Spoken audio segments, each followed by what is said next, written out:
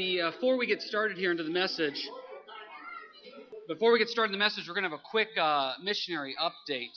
We're always blessed and privileged when one of the missionaries that we support is back in the area, and they can come back and do a quick little update of what God is doing. And many of you have heard Matt McClure come up and share before. Matt McClure is with a Great Commissions Ministry, serving on college campuses, serving on the Kent campus right now. And Matt has been, we've been supporting Matt for, how many years have we been supporting you, Matt?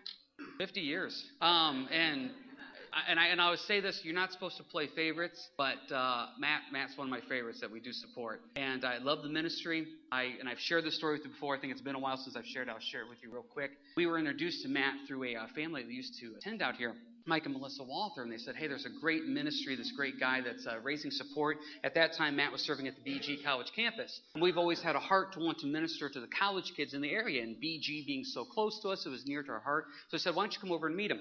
So I got a chance to go over and meet him, and I knew nothing about Great Commissions Ministries. I didn't know what was going on, and I'll let Matt fill in the rest of the details.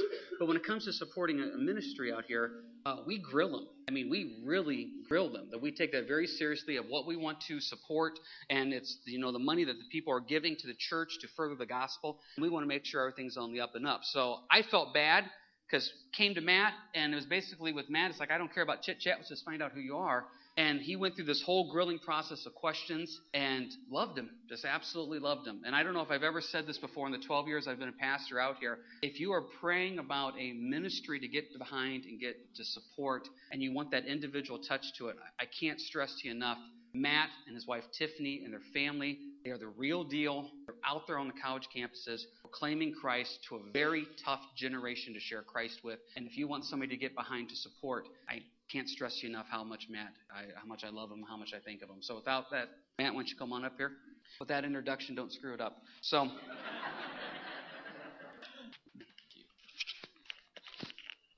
I don't think there's anything else I can say. That was really good. Did get grilled. I thought there was no way I was going to get any support, but God works in mighty ways. I want to say thank you. This church has been, it feels like my home church, even though I didn't have a home church when I went on staff with this ministry called Great Commission Ministries. And God just really connected me with a lot of awesome people, but not a lot of churches. So the fact that Harvest jumped on board and got behind what we were doing after a tough grilling process was really ministered to Tiffany and I. So my wife Tiffany is not here. We have a 2-year-old Mason and a 6-month-old Phoebe. Both are back in Kent. My wife's parents made the trip over so that we didn't have to load up our kids and bring them all the way over here to Northwest Ohio. So I want to give you guys a quick update.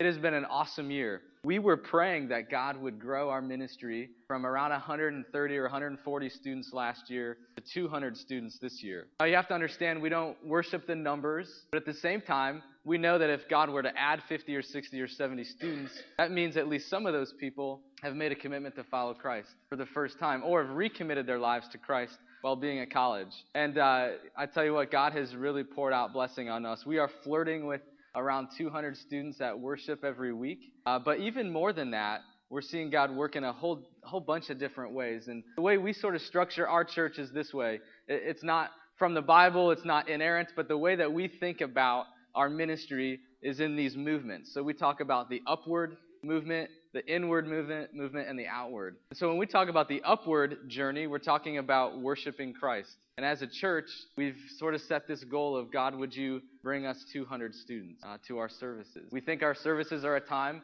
where people meet Jesus, where people hear the gospel, they hear Scripture, and we want as many people there as possible. So like I said, we've been in the 190s, we've been in the upper 180s, and it's been really cool to see. When we moved to Kent, we were told that this is where ministries go to sort of plateau at about 75 or 80 students. We were told that when we were thinking about planting a church there on campus, the folks who had been ministering there for decades said, this is not the place you come to start a ministry that grows to 200, 300, 400 students. It just does not happen on this campus. And us in our pride, sort of probably pride and a little bit of Holy Spirit conviction, felt like that's all the more reason to go to Kent. So to see what God has done in now our 5th year on campus is pretty amazing. When we talk about the inward journey, what we're really talking about is getting linked up into a Bible study. We know that it's one thing to come on a Sunday night to our worship service, but we want to see students really get to know Scripture and get into those relationships that refine us and challenge us. And it's been something that we've put a huge emphasis on. In the past, we've had upwards of 95% of our Sunday attenders in a small group. That number has dropped down, I think, because we're bigger. We have some people who are just checking us out week by week. But we're around 150 to 160 students who every week are going through a book of the Bible in a small group. We break those down same sex and keep them to about 8 or 10 people. And those are growing. We've already multiplied 4 of those groups this year. So we're around 20 small groups that meet all around campus. And then the outward journey, that's kind of where we've been focusing this year. We've really been teaching a lot about evangelism. We've been teaching about God's heart for the lost and training and equipping our students in ways to share the gospel and get to know people sort of in their sphere of influence. God is opening doors. We have inroads now for the very first time into 2 massive segments of the campus, the Greek life. Greek students, you guys kind of know the stereotype of what Greek life is like, the fraternities and sororities. God has opened the door, and we now have Bible studies, meeting in both some of the women's sororities and the men's fraternities. And these frat guys are talking to each other, and they're inviting their friends from other fraternities. And we don't know what God is going to do. They literally just opened this door about a month ago. But we're dreaming and visioning and praying, what if God would have our church, H2O, have a presence in all of the major Greek systems at Kent State. Be awesome. And the other inroad that we have is to the athletes. A tough group of people to reach, very busy. Kent State's football team is 8-1. Should be ranked in the top 25, but we're not. Bummer.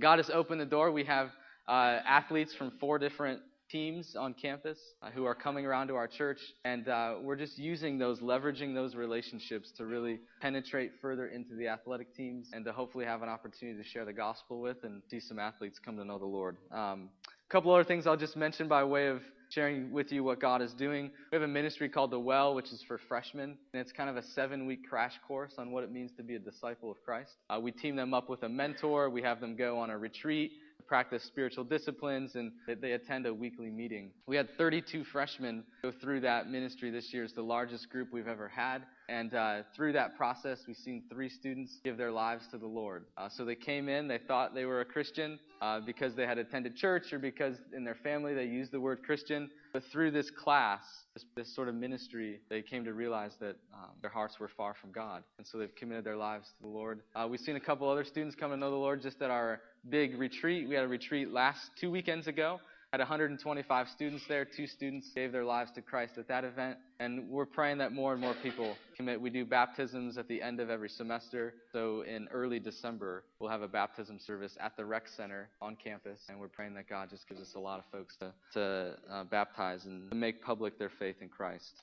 Tiffany and I are having a blast doing a lot of leadership development. As our church has grown, I've moved into the role of a pastor in our church. I do have less time face-to-face with freshman students, although I am leading a group of guys in the Honors College through a book, kind of like an apologetics book. These guys are atheists and agnostics. And I do get time with students, but really what we've focused our efforts on is raising up the next generation. And so we have a group of 17 or 18 students who come to our home every Sunday night for 2 hours. And during that time, we're just pouring into them. We're giving them ministry skills. We're teaching on different areas of doctrine and theology, and we're talking through life. Because we really believe that if we have hope of reaching Kent State and seeing God do something even bigger than what he's doing now, it's going to take more than just the 7 or 8 staff people that we have. We need the students to be our missionaries with us. And it's been cool to see. We have students every week who are out sharing the gospel. We have students every week who are discipling the freshmen. And to see what God is doing, the process of not just adding leaders, but multiplying leaders has been really cool to see. So thank you guys for supporting what we're doing. We don't know what God's going to do with Kent State. We're dreaming about a church plant. We would love to be in a position where we have the staff and we have the ministry solidified to the place where we're starting to dream about where we're going to go next. It would be another college town. It would probably be in Ohio, but who knows what God would ask us to do. The reason I'm here during the school year, which is a time that I'm not normally here, is because we actually fell short of our fundraising goal this summer. And so I asked Pastor James, could I come and just give an update and see if God might tug on the hearts of some people who would want to support what we're doing. So he did a great job plugging that and selling that. I don't even have to do that, but I'm going to stick around. I would love to meet you. If you have any questions about what we do, if you're interested in supporting what we're doing, if you just want to get our newsletters, we send out letters every month. I'd love to sort of keep you guys connected. We need prayer support. We need financial support. We need it all. So come meet me. I'm going to hang around and get some free food, and I'd love to tell you more about what we do. I told Matt when he called me that he picked a good day to come because of the potluck. So Hey, let's pray real quick. Lord, just pray to be with Matt and Tiffany there. Just use them on the college campus. We pray that you would meet their needs spiritually, physically, financially, Lord. Be with them in all ways. Thank you for just them being on the front line of the college campuses, talking to those kids there as they make decisions to know you, Lord, impacting future generations. We ask for your blessing on that name. Amen. Thanks, Matt. The church will be giving a love gift to Matt and Tiff. And like I said, if you guys are interested at all in finding out more, feel free to talk to Matt here afterwards. He'll be around, and we'll go from there. So, alrighty, we're going to be in Luke 7. Luke 7. I was told in the back that there is plenty of food, so even if you didn't get a chance to sign up or plan on coming to the potluck, you are more than welcome to stick around and stay for that. Great time of food and fellowship going on there in the back. Luke chapter 7. Lord willing, time willing, we're going to do verses 36 through 50 here as we continue our study through the book of Luke. Now, normally the way we do this is we read a few verses, stop, talk about it, break it down. We're going to do this a little differently this morning. I'm going to read the whole story here from verses 36 through 50, make a few points as we're doing it, but it's important to get the context of what's going on. Luke chapter 7, verse 36, it says, Then one of the Pharisees asked him to eat with him, and he went to the Pharisee's house and sat down to eat. And behold, a woman in the city was a sinner. When she knew that Jesus sat at the table in the Pharisee's house, brought an alabaster flask of fragrant oil. This would be a mineral-type flask, and this would be a precious possession there, worth a lot of money. Stood at his feet, verse 38, behind him, weeping, and she began to wash his feet with her tears and wiped them with the hair of her head, and she kissed his feet and anointed them with the fragrant oil. Now when the Pharisee who had invited him saw this, he spoke to himself, saying, This man, if he were a prophet, would know who and what manner of woman this is who is touching him, for she is a sinner. And Jesus answered and said to him, Simon, I have something to say to you. So he said, Teacher, say it. There's a certain creditor who had two debtors. One owed 500 denarii and the other 50. So basically about 500 pieces of silver, about 50 pieces of silver. When they had nothing with which to repay, he freely forgave them both. Now tell me, therefore, which of them will love him more? Simon answered and said, I suppose the one whom he forgave more. And he said to him, You have rightly judged. And he turned to the woman and said to Simon, Do you see this woman? I entered your house. You gave me no water for my feet, but she has washed my feet with her tears and wiped them with the hair of her head. You gave me no kiss, but this woman has not ceased to kiss my feet since the time I came in. You did not anoint my head with oil, but this woman has anointed my feet with fragrant oil. Therefore I say to you, her sins, which are many, are forgiven. For she loved much, but to whom little is forgiven, the same loves little. And he said to her, Your sins are forgiven.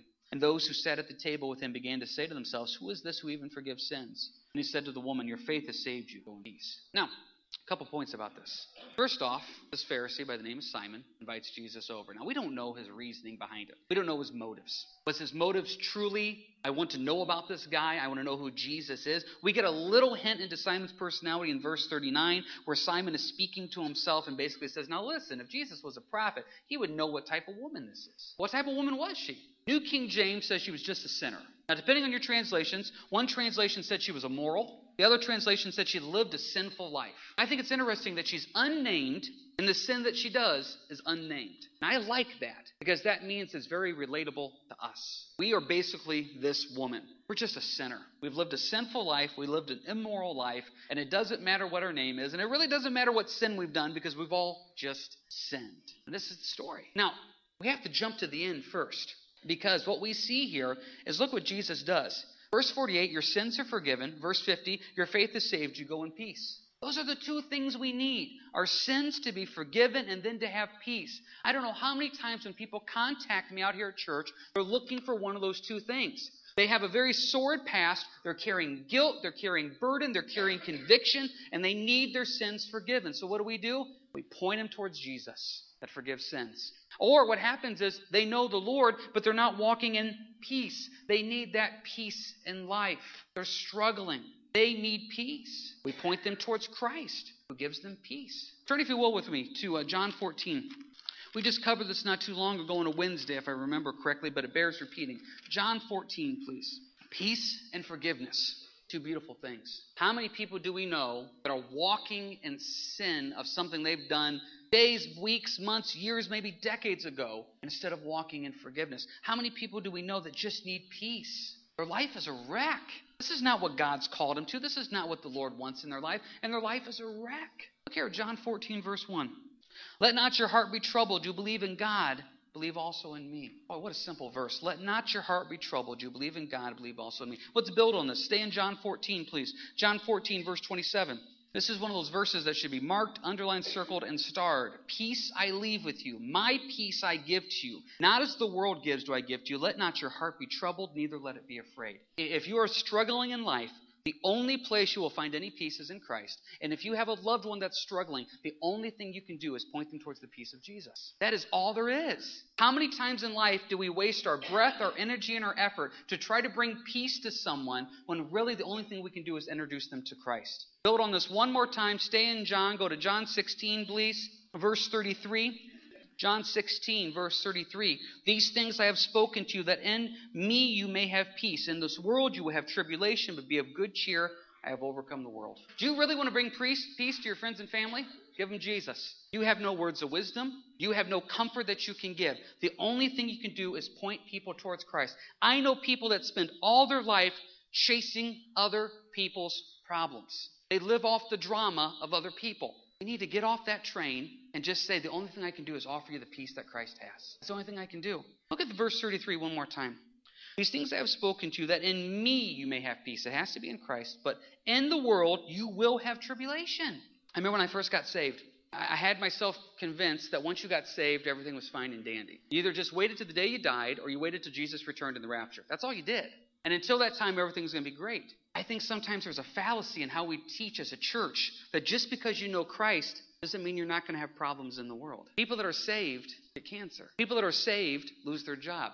People that are saved have financial difficulties. In this world, you will have tribulation. Jesus says, take heart, I've overcome the world. See, he says you will have difficulties. The believer and the non-believer both will have difficulties. The difference is the believer has peace from Christ. You work with people, you live with people, you know people that are completely and utterly struggling with guilt, conviction, sin, lack of peace. The best thing you can do is point them towards Christ. It's the best thing you can do. Turn with me real quick to Philippians 3. Let's talk about one guy here before we move on with the rest of this. Let's talk about one guy that struggled with the past. Philippians chapter 3. Philippians 3, please.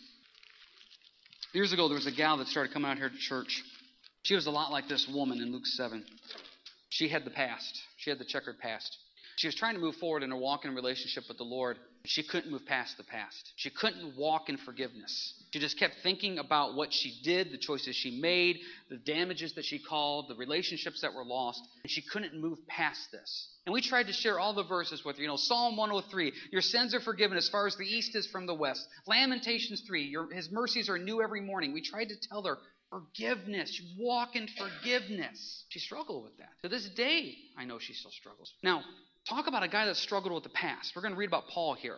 Now, before Paul became Paul, he was Saul. What his job was to go round up Christians and have them killed. Now, I heard a pastor say one time, he goes, can you not imagine how many times when Paul went to go preach the gospel to somebody that the enemy would just whisper in his ear? He used to kill these people. He used to make widows. He used to make kids be fatherless and motherless because you would take their parents from them and have them killed. How many husbands did you slaughter? How many wives did you? How many people were killed through the hand of Saul because of his stance against Jesus? Now, when Paul got saved, he had to move past that. How did he do it? Philippians 3, verse 12. Not that I've already obtained or am already perfected, but I press on that I may lay hold of that for which Christ Jesus has also laid hold of me. Paul comes around and says, he goes, guys, I'm not perfect. He goes, I'm not claiming perfection. I'm not perfect. He goes, but I keep moving forward. Verse 13, brethren, I do not count myself to have apprehended. But one thing I do, forgetting those things which are behind and reaching forward to those things which are ahead. Paul says, I put the past behind me and I move forward. What does he move forward in? Verse 14, I press toward the goal for the prize of the upward call of God in Christ Jesus. Because I move forward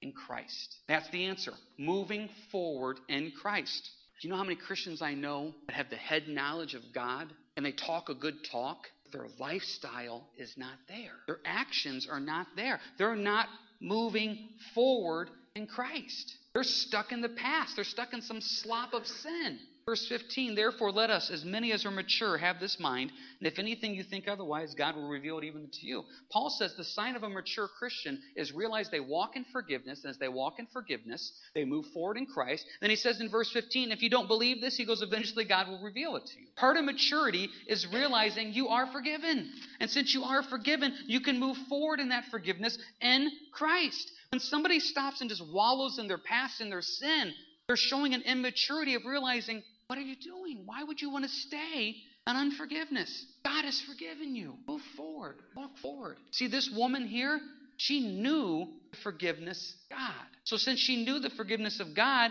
her sins are forgiven, and now she has peace. What an amazing thing that is, to have peace, to be forgiven through God. Now, it'd be really great if we could just end right there. The problem is there's this verse 39. Jump back to Luke 7 now. Look at verse 39. It says, "Now when the Pharisee who had invited him saw this, he spoke to himself, saying, 'This man, if he were a prophet, would know who and what manner of woman this is who is touching him, for she's a sinner.'" Now, we don't know what type of woman she was. Like I said, she's unnamed. Her sin is unnamed. She's just a sinner. The Pharisee doesn't like it. The Pharisee doesn't like this, that this sinner came in to his house and sat at the feet of Jesus. I hate to say this. We're an example of the unnamed woman in this story. We are full of sin and we just need Jesus. The truth of the matter is we're also the Pharisee. Now, we may not want to admit it, but we have a tendency in verse 39, just as he spoke to himself, we have a tendency to be that judgmental in our head too, don't we? We have a tendency to do that. Boy, God help us to see the beauty of forgiveness. God help us to see the beauty of we can all be forgiven. See, this man, Simon, this Pharisee, he looked good. I mean, he was a Pharisee. He was a religious leader of the day. He obviously spoke well about God. He was very well, obviously, respected in the community. Jesus coming over to sit with him and eat and people being around. This guy had it all looking good on the outside. Inside, this guy wasn't right with the Lord. Now, once again, we don't know his heart. Did he invite Jesus over to really get to know Jesus better? I don't know. I know that when he did invite Jesus over, in his mind, verse 39, he started questioning who Jesus was. He started questioning the motives of Christ. Why would he allow this to happen? See, the whole point that Jesus is trying to do here, look at this. Verse 40, "Simon, I have something to say to you." And he says, "Teacher, say it." And now he goes through the story of the one guy owed 500, the other guy owed 50. And look at the end of verse 42. "Tell me, therefore, which of them will love him more?" Just always note this in the Bible. Anytime Jesus asks a question, he's never asking a question to find out information. He's usually setting the person up. So the Pharisee invited Jesus over. Why? We don't know for sure. Jesus knew the real motives. This Pharisee's heart needed to be addressed. What happened is this Pharisee needed to have a lesson in forgiveness. 500 pieces of silver, 50 pieces of silver, who's forgiven more? I just read an article here recently. There was a guy over in France, and maybe you heard this, that got busted for some inside illegal trading. And so he has a penalty to pay of $6.3 billion. $6.3 billion. He's in jail right now. I think they said the jail sentence is 10 years. So they said when he gets out of jail, what they're going to do is garnish his wages. Now, there's no way he's going to pay $6.3 billion. So what happens is they said they're going to garnish his wages, basically take any surplus he has, leave him enough to just live. Now, see, the Bible makes it clear that you owe a debt and I owe a debt. And that's a debt we can't pay. Jesus forgives that debt. Now, what do you do when Jesus forgives that debt? See, look at this woman. She didn't care. She didn't care what anybody thought about her. She didn't care what people thought about her past. She didn't care what people thought about what she was doing presently. She was so overwhelmed with the forgiveness of Jesus and who Jesus was, she was willing to go in and take her most valuable possession, this fragrant oil that she had, and she was going to use this on the feet of Christ. She was going to weep openly in front of Christ. She was going to not care at all what people thought about her because she just wanted to be near Jesus. God help us to be like that. Because we're the Pharisee. We're too calm, cool, and collect to be open about Jesus. This woman didn't care. She was willing to come in and just be at the feet of Jesus. Let people say what they want to say. Let people think what they want to think. Let people do what they're going to do. She was just so overwhelmed with what Jesus has done for her that she needed to be at his feet. And that's what she did. Simon the Pharisee, well, he knew God, obviously. But he didn't allow his relationship with God to be personal. He didn't allow his relationship with God to dictate who he was. See, when Jesus showed up, look at this, verse 44. Jesus turned to the woman and said to Simon, "Do you see this woman? I entered your house. You gave me no water for my feet, but she has washed my feet with her tears and wiped them with the hair of her head. You gave me no kiss, but this woman has not ceased to kiss my feet since the time I came in. You did not anoint my head with oil, but this woman has anointed my feet with fragrant oil. Therefore I say to you, her sins, which are many, are forgiven, for she loved much. To whom little is forgiven, the same loves little." She gave the most valuable possession she had. Now, we don't have an alabaster flask of fragrant oil. What's the most valuable possession we have? It's our life. Are you willing to go down to the feet of Jesus and open up your life to him? See, the Pharisee wasn't willing to do that. He was willing to sit near Jesus. He was willing to have a meal with Jesus. He was willing to have a relationship in that sense with Jesus. This woman said, "No, I want a detailed, intimate, deep relationship with Christ, and I don't care." See, that is what we need. Too often, we go to the route of the Pharisee. Oh, I believe in God. I've heard people say numerous times, and I probably even said it myself, I let my actions be my witness. Well, God also gave you a tongue. We need to use that in what we say and what we do for the Lord. See, a lot of us are that Pharisee. We don't hide the fact we're religious. We don't hide the fact we believe in God. But are we willing to humble ourselves, to be at the feet of Jesus, to weep over his feet, to give up everything we owe for him? This woman was. And when this woman was willing to do that, she's the one that in verse 48, your sins are forgiven. She's the one in verse 50, go in peace. Because her heart was so open to who Christ was. Boy, does our heart want that same thing? Does our heart break and hurt to realize that there's a lot of Pharisees out there? They don't really know Jesus. They look good. It's kind of interesting. We've been talking a lot with the boys here lately about witnessing. One of the things that we've been saying to them when it comes to witnessing is part of the way you can witness is ask people for prayer requests. So they've been going up and asking people for prayer requests. And then we write them down and we pray for them every day. And we got this group of 6 names that we've been praying for. The people have asked us to pray for, and they don't know God. So the boys have been praying for them. Now, this kind of blows the boys' mind that there's people in this world that don't know God. That's how they say it. Do they know God? I say, no, they don't know God. And they just don't know him. It just absolutely blows their mind. They don't know how anybody could not know God. We were at Walmart a while ago, and we were waiting in the car. Dawn was in there, and there was this woman walking into Walmart, and she had some piece of paper in her hand, and she just threw it right there. She just littered. One of the boys saw that and was just aghast, just absolutely aghast. Dad, what? I said, she just threw paper on the ground. I said, okay. He goes, Dad, she doesn't know God. See, he equates littering without knowing God. That was Judah. So then Elias says, Dad, you need to go talk to her now. And it's like, I don't think the Spirit's leading me to go talk to the woman that just littered about not knowing God, and I can't leave you. They were just aghast. She doesn't know God. She littered. And so when there's people here that when we find out they don't know God, the boys just don't know how to handle that. You know why? In their little simplistic minds, why doesn't everybody know God? I mean, why not? Turn with me to Revelation 20, please. The boys were asking about hell and the end of the world. So for devotions last night, went to Revelation 20. And they're just blown away that there's people that would not accept the Lord. See, now this is what happens. They come up to me and they say, Dad, why don't they know God? So me going to pastor mode, well, one of the gifts that God gave us was free will. And see, in free will, we can choose to follow or not follow, blah, blah, blah. I go down the whole theological thing. And in their little world, that's too complex. It's simple. If you know that God exists and you know that he loves you and you know that there's a hell, why would you not choose God and salvation? And I stopped and I thought about that and I thought, you know what? I need to get back to that simplistic mindset. Guys, there's a hell. Why would we not want to know Jesus? There's a hell. Revelation 20, verse 11. I saw a great white throne and him who sat on it, from whose face the earth and the heaven fled away, and there was found no place for them. I saw the dead, small and great, standing before God, and books were open. And another book was open, which is the book of life. And the dead were judged according to their works by the things which are written in the books. The sea gave up the dead who were in it, and death and Hades delivered up the dead who were in them. And they were judged each one according to their works. Then death and Hades were cast into the lake of fire. This is the second death. If anyone not found written in the book of life was cast into the lake of fire. There's a hell. And if you choose not to accept Christ, you're choosing hell. Now, at this point, there's always someone that starts to say something in their head to the fact of, well, this is why I have a problem with Christianity. How can a God of love send somebody to hell? And this is where I always say 2 points on that. First off, if you study out the Bible, hell was never intended for us. Never. Hell was intended as a punishment for Satan and the fallen angels. Number 2, God does not send somebody to hell. I choose to reject Jesus, which therefore leaves only one other choice, hell. God doesn't want anybody to go there. The Bible makes that clear. The boys don't get that. Why would someone reject? And like I said, I used to have a deep answer, and now I'm on the same level as the 4-year-old, the 6-year-old, and the 7-year-old. I don't know why someone would reject. I don't want to go to hell. I've shared with you many times that when I got saved, it was the altar call when we were in the little white house, which is now the library by the bank, and I remember Jim taught on hell, and he gave an altar call, and I heard about hell, and I said, I don't want to go to hell. So how do I get out of hell? Jesus. Then I believe. Now that's biblical. Jude said some are saved with fear, pulling them out of the fires of hell. Now once I got saved, I started to fully grasp and realize salvation and grace and mercy and the forgiveness of God. But what really impacted me is there's a heaven and there's a hell, and which one are you going to? Why was this woman so willing to humble herself, give up her most valuable possession, weep at the feet of Jesus, wash the feet of Jesus in front of everybody, and not care what anybody thought? You know why she was willing to do that? Because she realized what God saved her out of. And when she realized what God saved her out of, nothing else mattered. When you realize that God saved you out of hell, nothing else matters. It doesn't matter if your coworkers think you're crazy because you talk about the Lord. It doesn't matter if you're the only one putting your hands up in worship. It doesn't matter if you're the only one not doing that or doing this. It doesn't matter.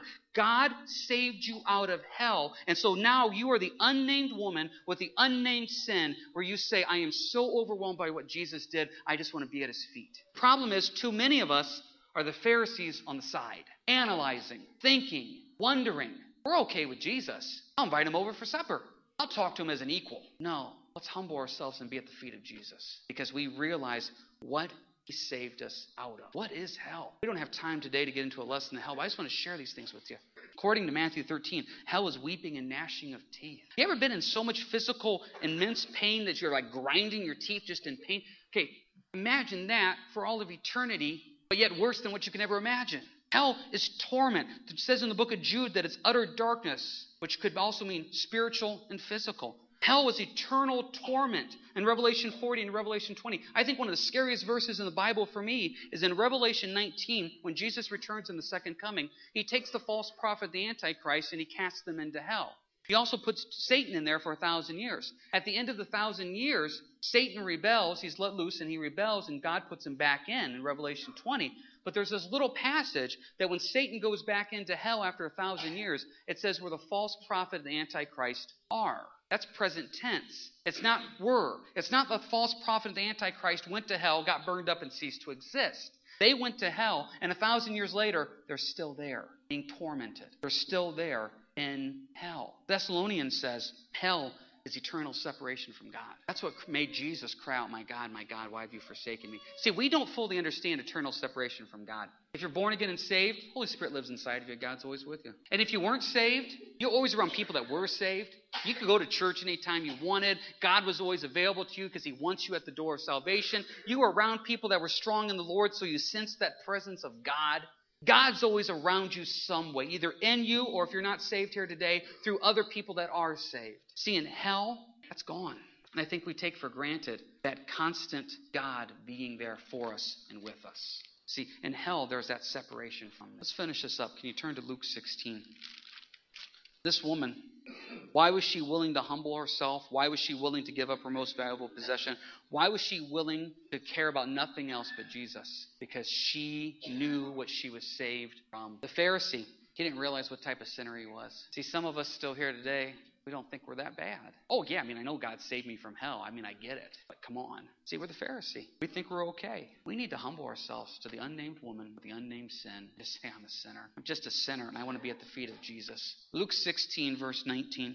There was a certain rich man who was clothed in purple and fine linen and fared sumptuously every day. But there was a certain beggar named Lazarus, full of sores, who laid at his gate, desiring to be fed with the crumbs which fell from the rich man's table. Moreover, the dogs came and licked the sores. Talk about a discrepancy in life. You couldn't get further apart from people. The rich man, verse 19, and Lazarus the beggar. Verse 22. So it was that the beggar died and was carried by the angels to Abraham's bosom. The rich man also died and was buried. As we read these next few verses, in the New King James here, think about how many times the word torment is used. And being in torments in Hades, he lifted up his eyes and saw Abraham afar off and Lazarus in the bosom.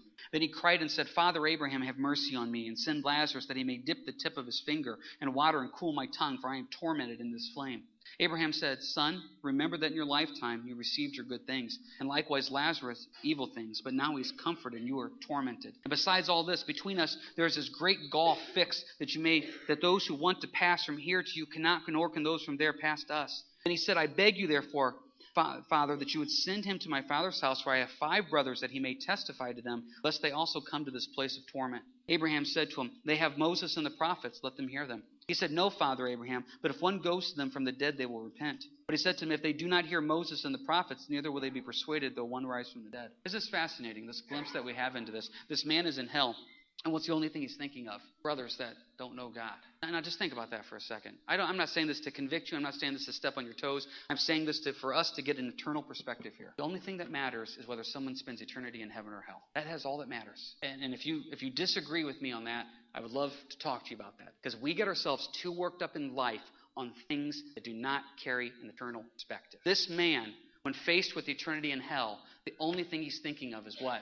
I have people that don't know God. You have unsaved loved ones. You have unsaved friends. You have relatives, coworkers. I don't know. Are we so impacted by what God has saved us out of, like the woman at the feet of Jesus, that it spurs us on to say, I know what happens. God has saved me from the pit, so I want to pass that saving onto someone else. Or are we once again going to be the Pharisees? Invite Jesus over, hang out with him, talk to him, but never really commit.